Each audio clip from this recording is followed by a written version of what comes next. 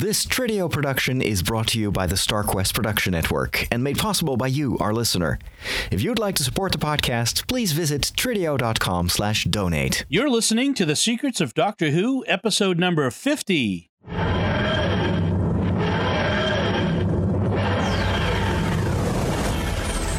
a doctor. I've lived for over 2,000 years.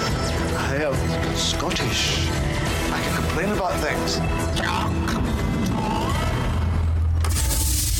Shush. Hi, I'm Tom Bettinelli, and you're listening to The Secrets of Doctor Who, where we discuss everything about the hit BBC series, Doctor Who. Today we're discussing the 6th Doctor regeneration story, Time and the Rani. Joining me today on the panel are Jimmy Aiken. Hi, Jimmy. Howdy, Dom. And Father Corey Stika. Hi, Father Corey. How's it going? So first, let's play the sound of the trailer, and we'll get into discussing this episode of Doctor Who.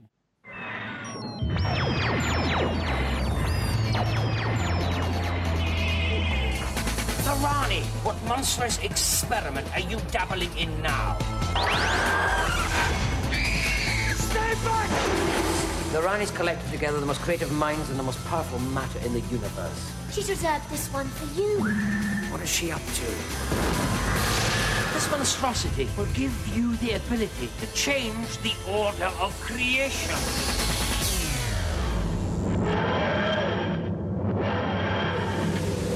So, now listeners who are Doctor Who fans might be saying, you said this was the 6th Doctor regeneration story, and I clearly heard the 7th Doctor, Sylvester McCoy, in that trailer. What are you trying to pull?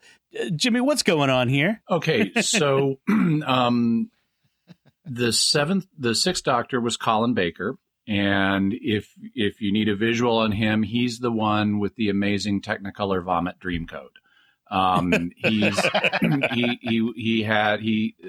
showrunner, John Nathan Turner at the time, had asked the costume designers to come up with a really garishly bad costume, and wow, did they succeed. He had a very abrasive personality, the way he was written. Some people have argued that Colin Baker was miscast. Basically what happened was Colin Baker had a bit part on Doctor Who during Peter Davison's time. There was an episode where Peter Davison was recalled to Gallifrey, and Colin Baker played a guard on Gallifrey who had the task of capturing Peter Davison's Doctor and eventually trying to execute Peter Davison's Doctor. And at one point he shot Peter Davison's Doctor and later joked that the way to get the part of Doctor Who is shoot your predecessor. But then he was the actor, Colin Baker, was at a wedding that John Nathan Turner was at, and he apparently was really funny at this wedding and was just regaling people and getting everybody laughing. And John Nathan Turner said, "That's my next Doctor," and hired him on the basis of what he saw at the wedding. And then they had this idea, which to my mind is just absolutely blazingly stupid, of let's introduce the main character to the show and make him unlikable and then warm the audience up to him over time. And that's it's too clever by half. I think the main character needs to be someone the audience can genuinely relate to. But they introduced the 6th Doctor, Colin Baker, as a really abrasive character. We saw it in his opening moments at the end of Caves of Androzani, where he's very dismissive of Peri, and he tells her she sounds egotistical and says that change has happened and not a moment too soon, thus seeming to diss the Peter Davison run. And then they had a gap where, between series. And then when they came back in the next episode, The Twin Dilemma, they made it even worse. I mean, they literally had the Doctor attempt to kill Peri by strangling her, killing his own companion. And of course he didn't, but, and he was very unstable. He was, talking about like living on a deserted planetoid for, ages and ages and being out of contact with society, basically being a hermit. He was very unstable. He was very unlikable. And the audience noticed. And the show had ratings problems. The higher-ups at the BBC were not happy. The show went on a kind of hiatus for a while. And really they wanted to cancel it, but the show went on a kind of hiatus for a while. And they did a very unfortunate benefit record called Doctor in Distress this was a 45 record. It had Colin Baker on it, as well as many British, celebrities and sort of celebrities. They did a music video. You can watch it on YouTube. It is very embarrassing. Colin Baker has indicated he wishes he hadn't been part of it, but he was. And then the BBC said, okay, we're bringing the show back, but it's a kind of make or break situation. They gave him a 14-episode season, and John Nathan Turner decided to do something very meta. Since the show was on trial for its life, they did a series called Trial of the Time Lord. It was a 14-part overarching story, but it had like 3 sub-stories within it. And in those sub-stories, we saw the Doctor on trial on Gallifrey, being prosecuted by an evil guy called the Valeyard, a term we've heard in New who was at the time explained as one of the Doctor's sort of maybe future regenerations that had turned evil. And he was the prosecutor. We saw Perry's final episode, so she departed. We saw the introduction of a new companion, Melanie Bush, who was just called Melanie on the show. They never said her last name, who was this perky redhead. And we never saw how she met the Doctor because of the way the Trial of a Time Lord was constructed. She was just introduced as one of the 6 Doctor's companions, but we didn't see her origin. So that's fleshed out on Big Finish. Then at the end of Trial of the Time Lord, the Doctor is vindicated, and Colin Baker had already begun to suffer from weight problems at this point. And so Melanie, Mel, as she was called, was like getting him on exercise bikes and making him eat healthy. And at the very end of the last episode, as the two of them go off into the TARDIS, she's telling him that he needs to be drinking carrot juice. And he goes, oh, carrot juice, carrot juice, carrot juice. And that's the last we see of Colin Baker's Doctor on screen. Because when the BBC asked him to come back to film a traditional regeneration story, he said, I don't want to come back for just one story. You can have me for multiple stories, maybe a season, but I don't want to just do one story. And they said, sorry, we're not having you back for multiple stories. And so what they did to begin Sylvester McCoy's era as the 7th Doctor is they showed us a cheesy computer-generated visual of the TARDIS flying through outer space, being shot at by laser beams. And then we see the Doctor and Perry unconscious on the floor of the console room. And it's not really Colin Baker. Even though he's dressed as Colin Baker, it's really Sylvester McCoy in his costume and wearing a wig. And that's where the episode picks up. And by the way, it's Mel. You said Perry. Melanie. I'm sorry. Yeah, you're right. It's Mel. Yes. And that's where we begin this episode. And just to kind of place it in time, I don't know where that accent came from, but time is this occurred. This episode aired September of 1987. It was the third. It's almost the third of 3 seasons of the 6th Doctor, or is it the first season of the 7th Doctor? Really? Yeah. The 6th Doctor had 3 seasons. So yeah, so we have the TARDIS. It's intercepted, as you mentioned. It crashes on this planet called Lacertia. The Doctor's injured in the crash and regenerates. Mel is unconscious. Yeah, we don't know. We should note we don't actually see how he's injured. There's a kind of fan legend that he was killed by bumping his head on the TARDIS console in the attack, but we don't actually see that, so that's not in the episode. I'm sure there will someday be a Big Finish audio production. There is actually. It's called The 6th Doctor, The Last Adventure, so it fills that in. I have it. I haven't listened to it yet.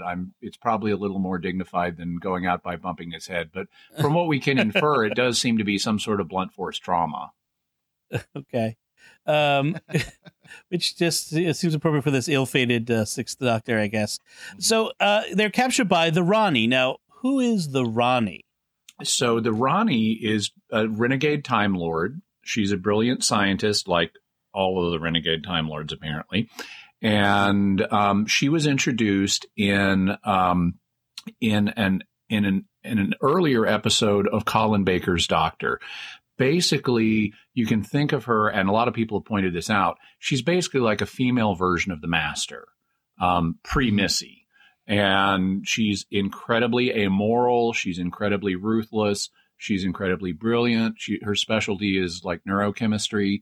And some people have suggested that they'd kind of, with Anthony Ainley's Master, who was the first major recurring Master after Roger Delgado, he had become kind of increasingly silly because he was always losing. He was always doing these crazy plots that didn't have a lot of sense to them. And so they thought, well, he's kind of become the Dr. Light of Doctor Who. Dr. Light is a famous comic DC villain. And so they thought he was a little too comical. So they said, let's introduce, or this is the claim, they said, let's introduce a new ruthless female version of the Master. And she's called the Rani. Sort of like she's more like the stereotypical cold scientist that everything is about doing the whatever she's focused on and no one matters. It's just what she wants, what she desires, what she thinks is best. Yeah. She has no affection for anything else or anybody else. But she does like sexy leather costumes. Yeah. I was going to say that the costumes in this episode are right out of the 80s, from Mel's big shoulder pads, huge shoulders, giant hair. the 80s band Lacertian natives. Yeah, I know. Even the giant aliens look hair. 80s. Yeah. and whatever that thing is around their head that they used to wear, like a weird headband in a right out of a Jane Fonda workout video. I mean, it's really something out of the 80s. So the TARDIS, it appears out of a rainbow. That was new to me. I don't think I've seen that. It materializes sort of out of a rainbow on this planet. And the Doctor is taken unconscious to the Rani's laboratory, where she injects him with this amnesia drug. And then she pretends to be Mel. Yeah. And tries to get him to fix some machine in her lab that she can't make work. Interestingly, though, the Doctor, he comes out of being, knocked unconscious and regenerating without post-regeneration amnesia. And then she knocks him out again. Right. And gives him amnesia. Yeah. Exactly. Because there's a whole scene about, the TARDIS needing the bicentennial refit and things like that, She also does I was impressed at her impersonation of Mel. Yes. Kate O'Mara is not Bonnie Langford. Bonnie Langford plays Mel. Kate O'Mara plays the Rani. They don't look the same. I mean, they're different heights. Their hair is different and everything, of course, but they take care of that with a wig. But like Kate O'Mara's voice is low and sultry when she plays the Rani, but it's high and perky when she plays Mel. Yep. And it's a very effective impersonation. There's one moment where the Doctor is kind of sort of hallucinating and he sees Bonnie Langford's face transition to Kate O'Mara's and back. And so you can see the differences, but they're not pronounced. I mean, put in Mel's costume and doing Mel's voice, Kate O'Mara is really doing a good Mel impression. She is. It's kind of creepy, in fact. I found it kind of creepy. Yeah, she also looks a little creepy, too. It's like a creepy version of Mel. Well, and it's interesting because Kate O'Mara, she's better known for, she was on Dynasty for a while here in the United States. She's done a lot of horror, things like that. I mean, she really wasn't known for being kind of a perky character. Mm-hmm. So she really pulled it off Which is what Bonnie Langford was known for. She was like a perky British celebrity before she was on Doctor Who. In fact, the fact she already was a celebrity was one of the reasons she was cast. Mm-hmm. I have to say, as a companion, I found Mel kind of annoying. A little bit, like the little too perky. You mean just because half her lines were screeching? Well, that's exactly the word I was going to say, because she screeches. She's perky and screechy by alternation. I mean, and she switches back and forth where she says something and it screeches and then says something again. It's just like, wait, what? Exactly. There was a version of the trailer that I was looking at, the sound of the trailer to play at the beginning, which I rejected because half of it was just Mel screeching. And speaking of her screeching, so she was a stage actress, and did musicals and things. I think she may have even played Peter Pan. I'm not sure. But she was known to be able to sing. And there's a legendary story that for a cliffhanger on Doctor Who, they asked her to scream in the key of F major so it would blend into the theme music as they did the cliffhanger. Wow. And she was able to pull it off. That is impressive. I have to give her that. That is impressive. So, by the way, Mel has many more sides than what we see in this episode. She's a computer programmer, for one thing. Right. And, that comes up. And they flesh her out a lot. She's in a lot of Big Finish. And she's a quite interesting character once you get to see the breadth of her. Okay. That this episode doesn't necessarily do her character justice, but I'll accept that one. So right now, a Lacertian named Icona takes the unconscious Mel from the TARDIS, and intends to use her as a hostage to force the Rani to liberate his people. He just assumes that all aliens are in league together, and until aren't they? Mel convinces Icona that she's not with the Rani after she saves his life from a trap. Then the Doctor, has been working with the Rani. She's been kind of deflecting him and his intuitive attempts to kind of figure out that she's not who we think she is. And we get the beginnings, the understanding of what is the Rani up to. Mm-hmm. We find out that she has like geniuses on ice, essentially these geniuses from throughout history, including Einstein, Albert Einstein. Yeah. Hypatia mentions. I actually have a list here. Hypatia was a female philosopher from around 2,000 years ago, a little less than that. Okay. From Egypt. So yeah, it's okay. So there's a whole bunch of these brilliant intellects from throughout history and from around the universe, apparently. Louis Pasteur is another one. Mm-hmm. And so she's got the Doctor, and guy. she's going. The what? The milk guy. The milk. The milk guy. Louis Yes, Pasteur. pasteurization. Yeah, the milk guy. And she doesn't have homogeneous. I don't know where he is, but yeah. Well, the ancient Greeks are a little harder, I guess. Exactly. So she's going to use the Doctor to fix this instrument, and then she's going to stick him in this box, which we'll find out later on what the box is for. And this is kind of a neat thing because we've heard various times that the Doctor went to the Academy on Gallifrey, and we've heard that the Master did better than him in some things, but we've never heard too much about, well, what exactly did the Doctor do? The Rani also was with them at the Academy, and we know that her specialty was like neurobiology, which we'll see in this story because she's going to be messing with people's brains. But the reason she needs the Doctor to fix this machine for her is because of his specialty from the Academy, which was thermodynamics. And so we learn a bit of the Doctor's backstory here that we've never known before, that, okay, that was like what his dissertation or whatever was on at the Academy. So he's a specialist in that, and that's why she needs him. Okay. And so, because they went there together, she knows about what his dissertation topic was or what his specialty was. Right. And so we get this scene where the Doctor says he needs this instrument that's only on the TARDIS. And they go back to the TARDIS, where he also changes out of the clown outfit of the Sixth Doctor, and then we have this little scene where he's trying on all these different outfits of his prior incarnations. What does he get?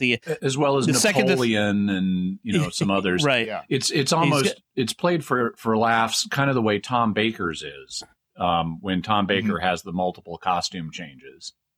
Right. And what we have is he tries. I saw the Second Doctor, the Third Doctor, the Fourth, and the Fifth. Those are the ones I saw that he tried on. and then he was started off wearing the Sixth Doctor. So the only one he didn't have was the First Doctor. What was interesting to me from a production standpoint, you look at the backdrop. It's basically they took a black stage and put this stuff on there. Mm-hmm. Right. There's nothing behind anything. It's just, blackness. So all they did was just took an empty stage, put a black cloth down most likely or something like that, and set all the stuff on top of it and lit it up brightly.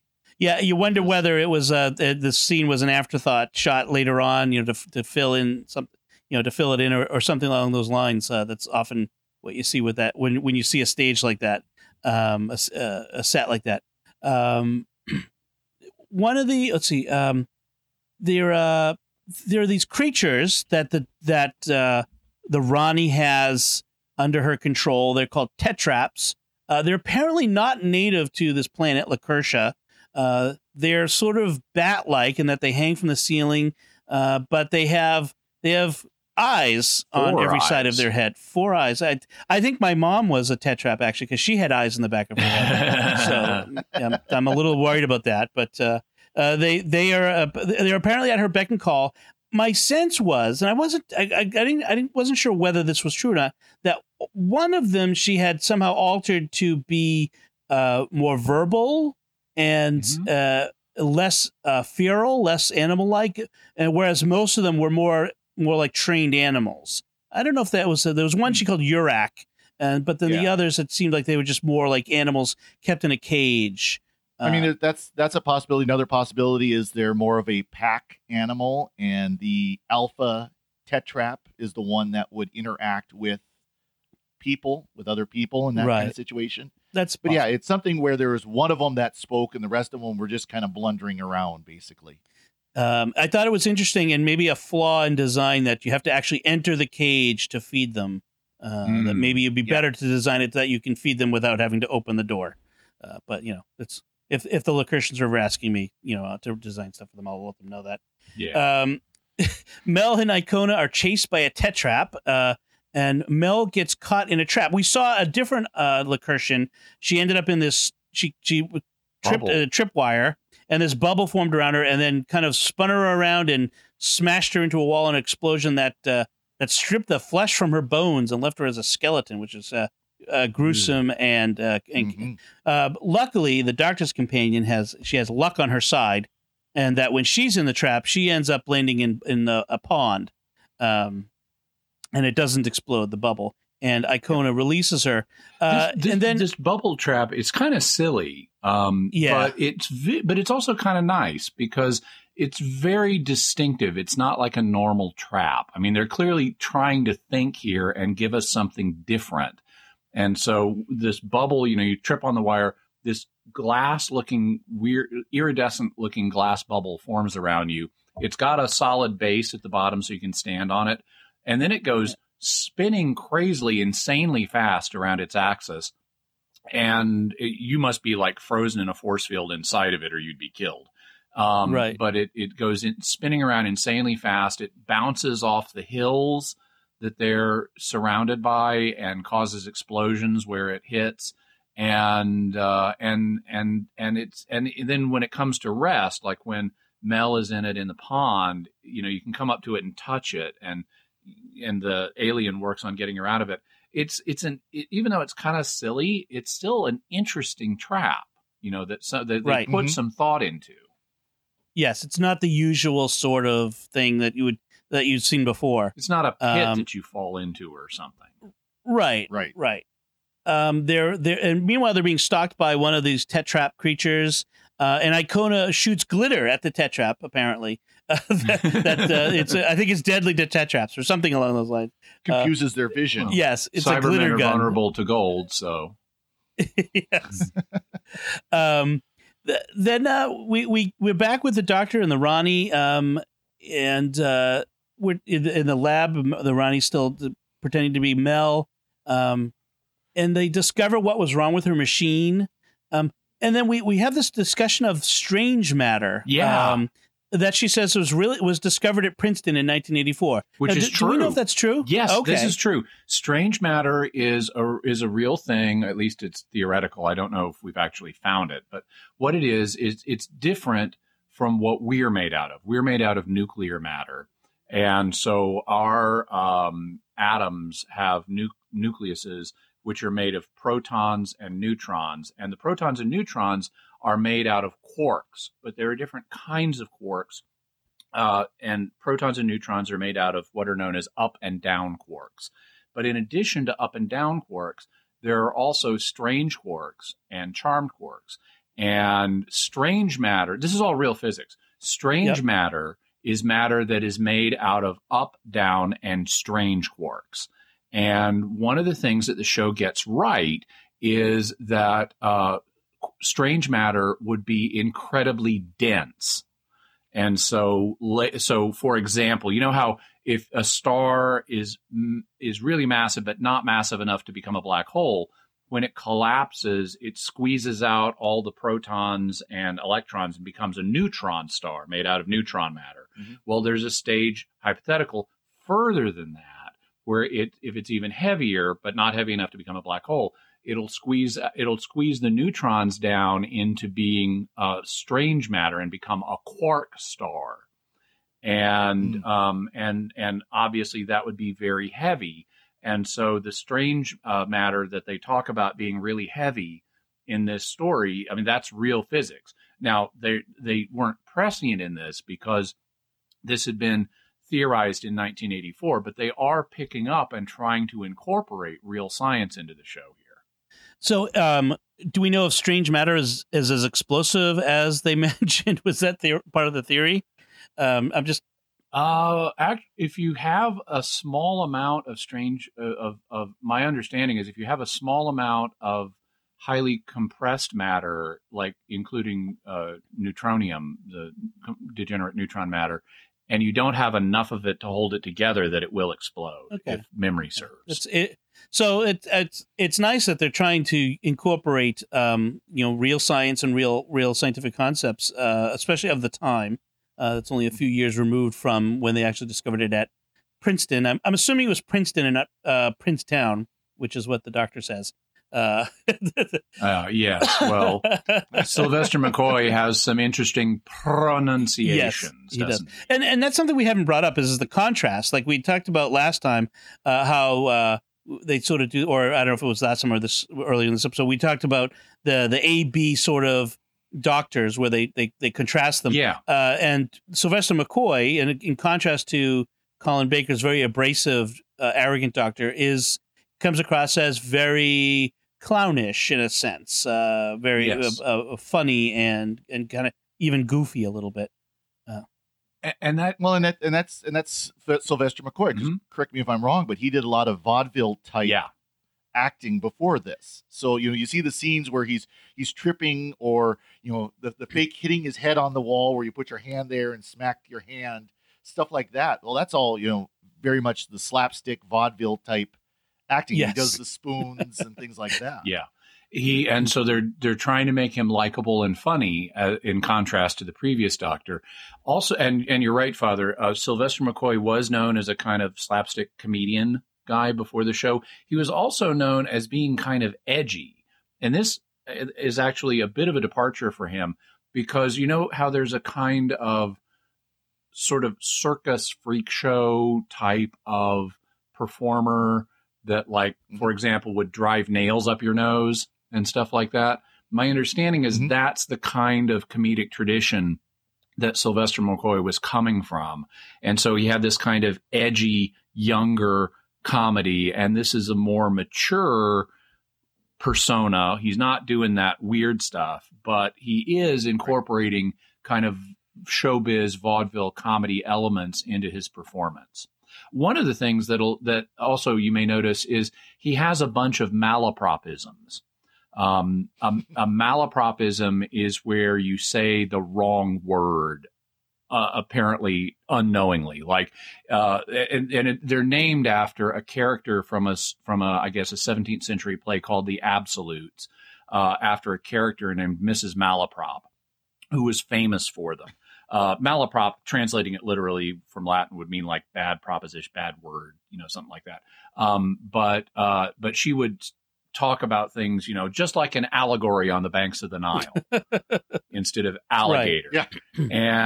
And you'll notice that in this story, Sylvester McCoy starts using malapropisms where he'll, in a kind of Biff Tannen-like way, he'll start to say one famous phrase and bend it into another. Like, Biff Tannen from Back to the Future would be, make like a leaf and make like a leaf and split or whatever, here. Yeah. And so Sylvester McCoy does that kind of thing. Ironically, he also later apparently talks about, I missed this, but he apparently talks about if the Ronnies' plan to rewrite history works, various famous historical figures will not be born. And he mentions Mrs. Malaprop, who is a fictional figure. I didn't know that. Interesting. That's good. That's very meta. So we have this moment where Mel finally enters the lab and doesn't recognize the doctor, while the doctor thinks Mel is the Ronnie. So, because the doctor has regenerated since Mel last saw him. And so she doesn't recognize him. He doesn't recognize her. It's a classic comedic routine. Hilarity ensues until they figure out who the other is because of a mention of carrot juice. Carrot juice. Yeah. And that's what triggers the doctor's memory and allows him to remember that the Ronnie is impersonating Mel at this point. The Ronnie has gone off. I don't know if I mentioned, has gone off to get this material that the doctor says is needed to fix this machine that she said the Lacertians would have. And in fact, she goes back to her TARDIS, which is very interesting. I don't think I've ever seen. Well, we've seen the Master's TARDIS in camouflage, but I don't think we've ever seen. I don't think I've ever seen an uncamouflaged TARDIS like this, where we see the Ronnies. It's like this pyramid shaped little structure, which is very interesting. Yeah, well, it kind of fit the architecture of her other equipment. They're all in that kind of that pyramid shape. Usually, you see it especially actually in New Who, but a TARDIS in its natural form, quote unquote, looks more like a cylinder with a door cut out of it. It's later established that way. The Ronnie's TARDIS, although it does look like a pyramid, I mean, she could have just customized it to look like that because she likes it, but it also could be blending into its environment because it has these kind of pink triangle elements to it. It's very much a kind of 1980s design and looks kind of like, it's something that the aliens on this planet could have built. They have a similar color palette and kind of feel to stuff. So it may be actually blending into its environment. I don't know. Now it's kind of interesting because the first time we saw the Ronnie during the Colin Baker era, we actually saw inside her TARDIS and they had a full developed interior set for her TARDIS. This time it looked like she was just in front of a green screen with some kind of cave-like backdrop. Yeah, it was very much obvious that it was a green screen there. So we have these Lacertian leaders, Bayus and Faroon, and Bayus is an interesting character because he's collaborating with the Ronnie under duress, and he'll cooperate with her because he's trying to protect his people, but he'll undermine her at every possibility as long as it doesn't endanger his people. So he helps the Doctor and Mel as much as he can, but not to the point where he can be discovered. It's very interesting and a subtle characterization that they built here with him. And Bayus and his wife Faroon explain the Ronnie's plan to the Doctor that she's kidnapped genius minds and channeling them into a single giant brain to solve this problem, which is that she wants to explode this asteroid composed of strange matter to create a supernova during the approaching solstice for Lacertia. And the brains their job is to find a lightweight substitute for an explosive to set off the strange matter because she wants to put the explosive on the rocket. Strange matter is too dense. The rocket wouldn't make it there. There's a giant plot hole here, and maybe I'll bring it up now rather than later. Mm-hmm. Is the Ronnie unable to build a guidance system for her rocket? Because this is like, it has to look. her rocketry was Her specialty is neurochemistry. Well, rocketry was not her expertise at Academy. This is rocket science after well, all. she was capable of building a giant rocket, but not capable of one that could change direction and lock onto an object. Because she should have gone to Best Buy. the rocket has to launch at a very specific moment because it's a straight trajectory, a fixed trajectory to where the asteroid will be. And even a few seconds off, and it will entirely miss. So, she was. Come on, give her credit. She's a brain surgeon, not a rocket. It's not rocket surgery. I'm a surgeon, not a rocket scientist, Jim. So the doctor escapes from the Ronnie's lab, but not before taking a key part of the machine. And meanwhile, Mel has separated from the doctor, and she gets captured by the tetrap Yurak, who gives her a hickey and knocks her unconscious and paralyzed her. Something about this alien's very long tongue. Again, maybe it's a paralytic poison or something. Meanwhile, the Icona takes the doctor to the Center of Leisure, which sounds like a very nice place. I think I'd like to go to the Center of Leisure. And this is where the Lacertians are. Yeah, it sounds even more dramatic than the Leisure Center. Exactly. Yeah. Or the Pleasure Palace. I don't know. The doctor. Yeah. So the Lacertians are living a life of indolence, but under the threat of the Ronnie's like killer insects. I mean, it's this very strange relationship between the Ronnie and the Lacertians here. And Icona is we can describe he's a rebel. He's mad at his own people because they refuse to stand up for themselves, to work, to fight back against the Ronnie. They'd rather just live a lazy lifestyle under the Ronnie's control, and so he's like a classic rebel figure. And then the Ronnie, discovering the stolen part, has Mel in her control, so she offers a trade. She will trade Mel for the stolen part. But in the course of the trade, the Ronnie tricks the doctor with a hologram of Mel. And so now the Ronnie has both the part and Mel in her control. So this is our third version of Mel in this exactly. Story. The hologram. The Ronnie Mel, and the real Mel. The doctor is captured by the Ronnie and connected. His intellect is connected to the brain, which creates this funny schizophrenia in this giant brain, because he starts making these terrible puns and causing the brain to kind of break down. Notice, by the way, she's invented the neurological equivalent of parallel processing. Yes, exactly. Mm-hmm. By connecting multiple brain people to the one brain. And then she disconnects him, but the doctor ends up giving her the answer anyway, inadvertently. And the Ronnie finds that what she needs is Loy-Hargul. This is the material that will replace the strange matter in the rocket. Meanwhile, the Ronnie. Glad they made it so easy to say. Yes. I'm trying to figure where did I'd love to know where the writer came up with this word, the Loy-Hargul. It's got to be. There's got to be a story there. Maybe they were gargling when they came up with it. As good a theory as any. So meanwhile, the Ronnie had decided that the killer insects that she can release at any moment to kill all Lacertians are not enough to keep them in line. She's decided they need anklets too, the explosive anklets. I'm not sure why, except for the purposes of the plot, that they need this later. But she sends Bayus and Faroon off to fit everybody with an anklet.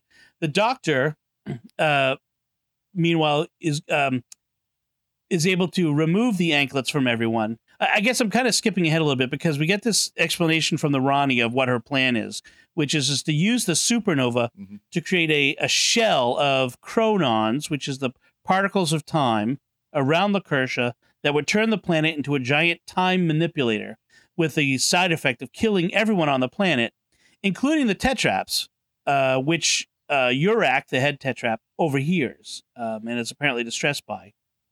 Her aim is...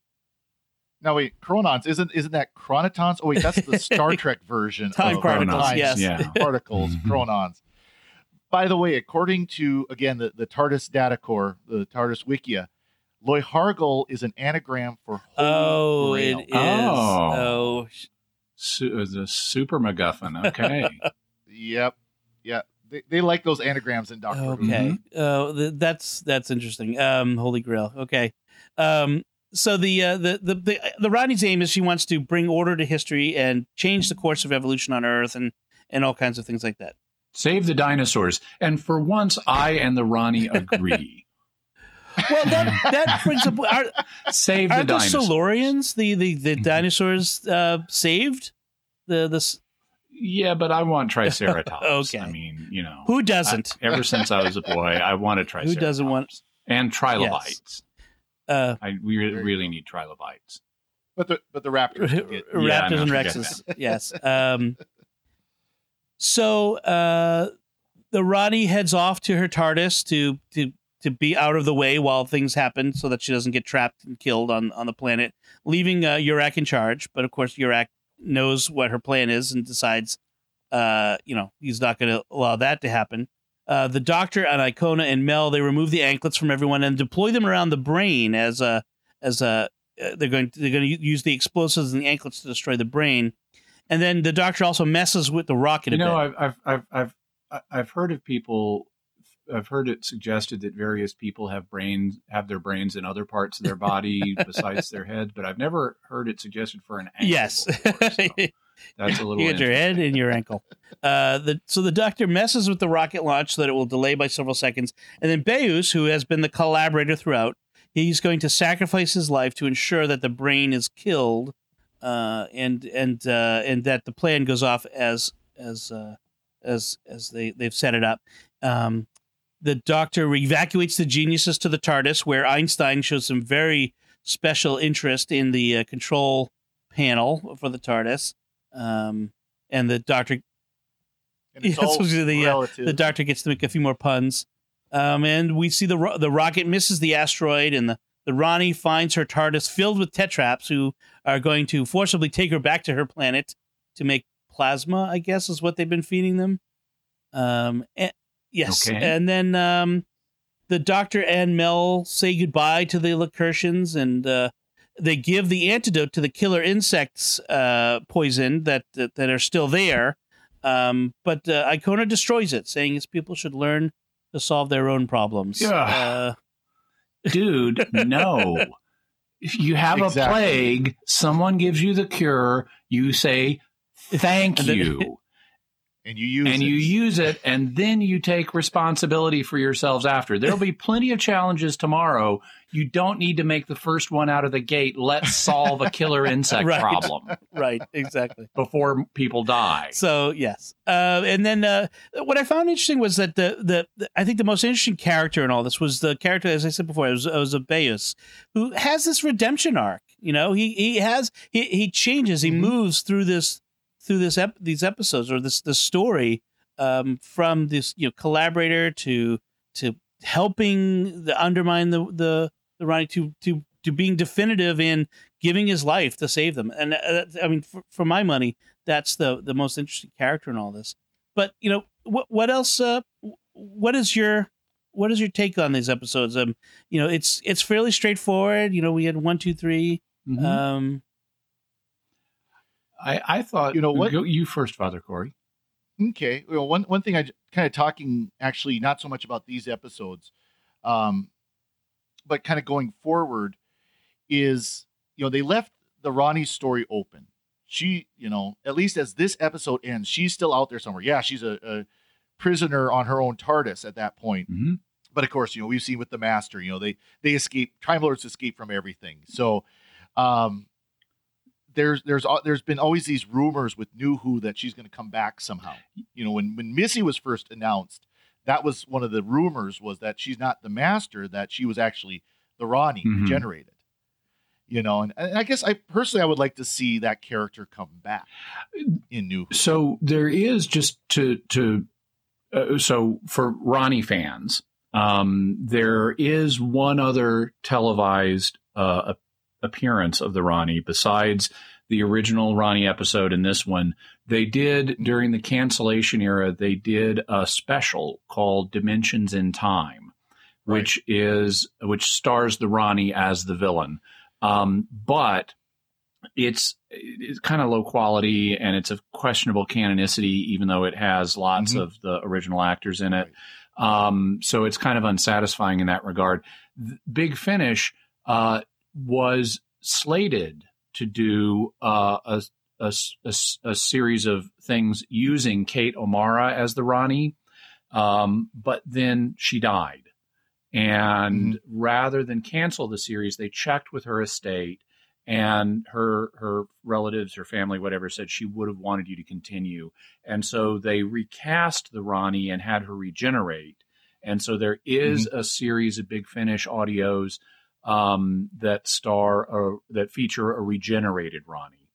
In terms of seeing the Ronnie in New Who, it's possible, and it would be interesting. But since the Ronnie is basically a female version of the Master, and now that we've just had a female version of the Master, it would feel a little too similar.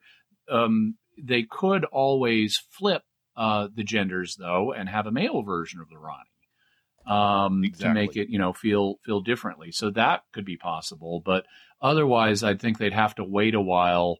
And if they didn't conclude that the Ronnie's kind of redundant now that given the stellar, breakout quality of Missy. It's interesting that in the original series, the classic, we saw many more Gallifreyans, Time Lords. We saw the War Chief, we saw the Master, we saw the meddling monk, the Ronnie, and we saw the one. We went to Gallifrey and a bunch of politicians. Well, yeah, and then go ahead. Well, and sorry, there was an episode that was partially recorded, written by Douglas Adams, called Shada, and there was a professor in there who was a Gallifreyan in an older TARDIS. His office was actually an older TARDIS that was even older than the Type 40 that the Doctor has. Yeah, it was only partially recorded. There was a big labor strike. There was a year in the 70s, a big labor strike at the BBC, and it caught half of that episode. They actually ended up reusing part of that episode, just a small snippet of that episode, for the Five Doctors, for Tom Baker's part in the Five Doctors. They just show him and they take a little of this scene and then move it on, so that he's captured in some little time pocket or whatever. They have done various reconstructions. They've taken the existing footage, or in some cases they've just taken the script and created versions of Shada that you can watch or listen to. That character, by the way, that Time Lord is Professor Chronatus. Yep. And Big Finish again. We talk a lot about them, but they did a lot, especially during the hiatus of Doctor Who, to produce episodes. They took the Eighth Doctor, Paul McGann, and with Lalla Romana, Lalla Ward, who played Romana too, who was in the original Shada, and redid the whole thing. And then the BBC brought out a web comic where it was kind of a still animated web comic based off that Big Finish series. Yeah, and there's another where that I know I've seen. I forget exactly who put it out. It must have been the BBC, but where they took the footage with Tom Baker and provided linking narration for the scenes that didn't get filmed because of the labor strike, and put that out as well. Yeah, Tom Baker did I remember watching that. Oh boy, probably 20 years ago, and Tom Baker, as I recall, did the actual narration between the scenes. So the classic Who was much. I feel like it was much more comfortable with a broader variety of villains and companions than we get in the New Who. Mm-hmm. Yeah, well, part of that, and also with the Time Lords, you mentioned how many more we saw. One of the reasons for that is because they decided to.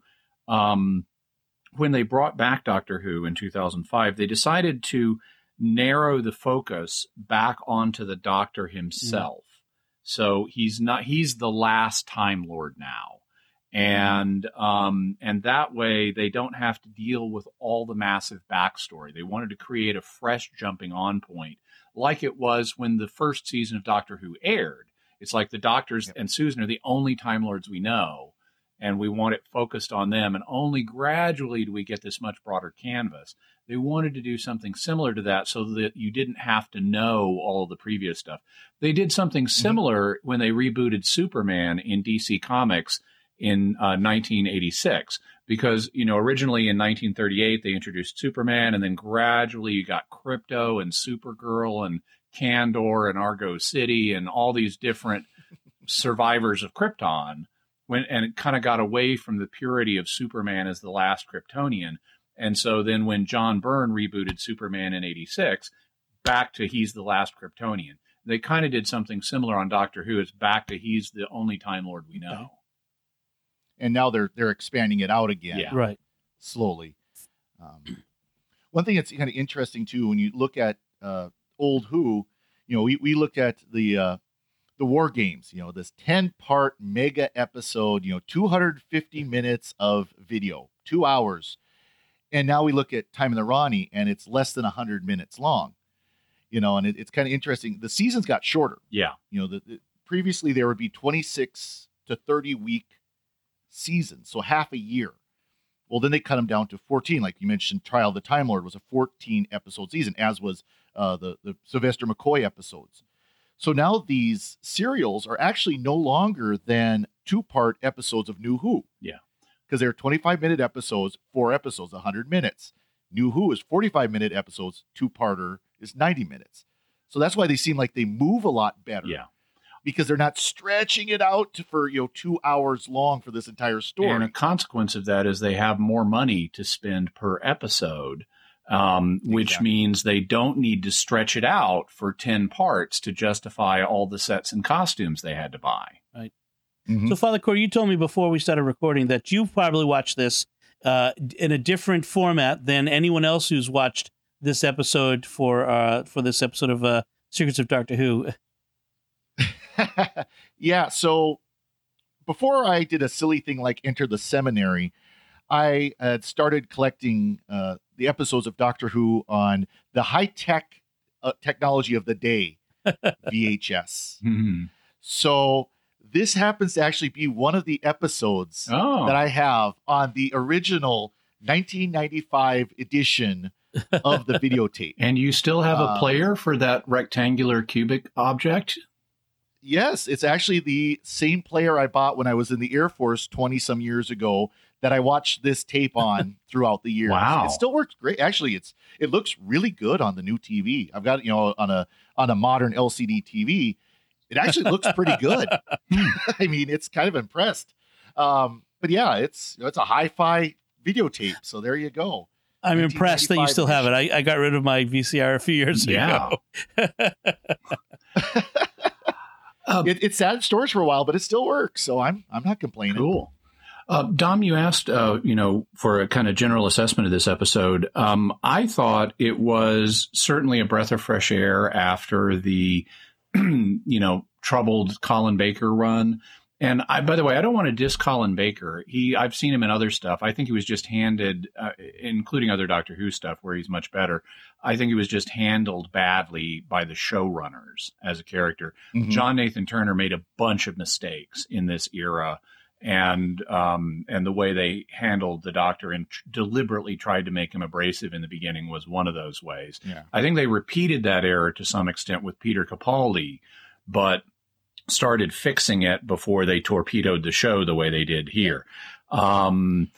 But I found this a breath of fresh air. Obviously, it doesn't take itself terribly seriously.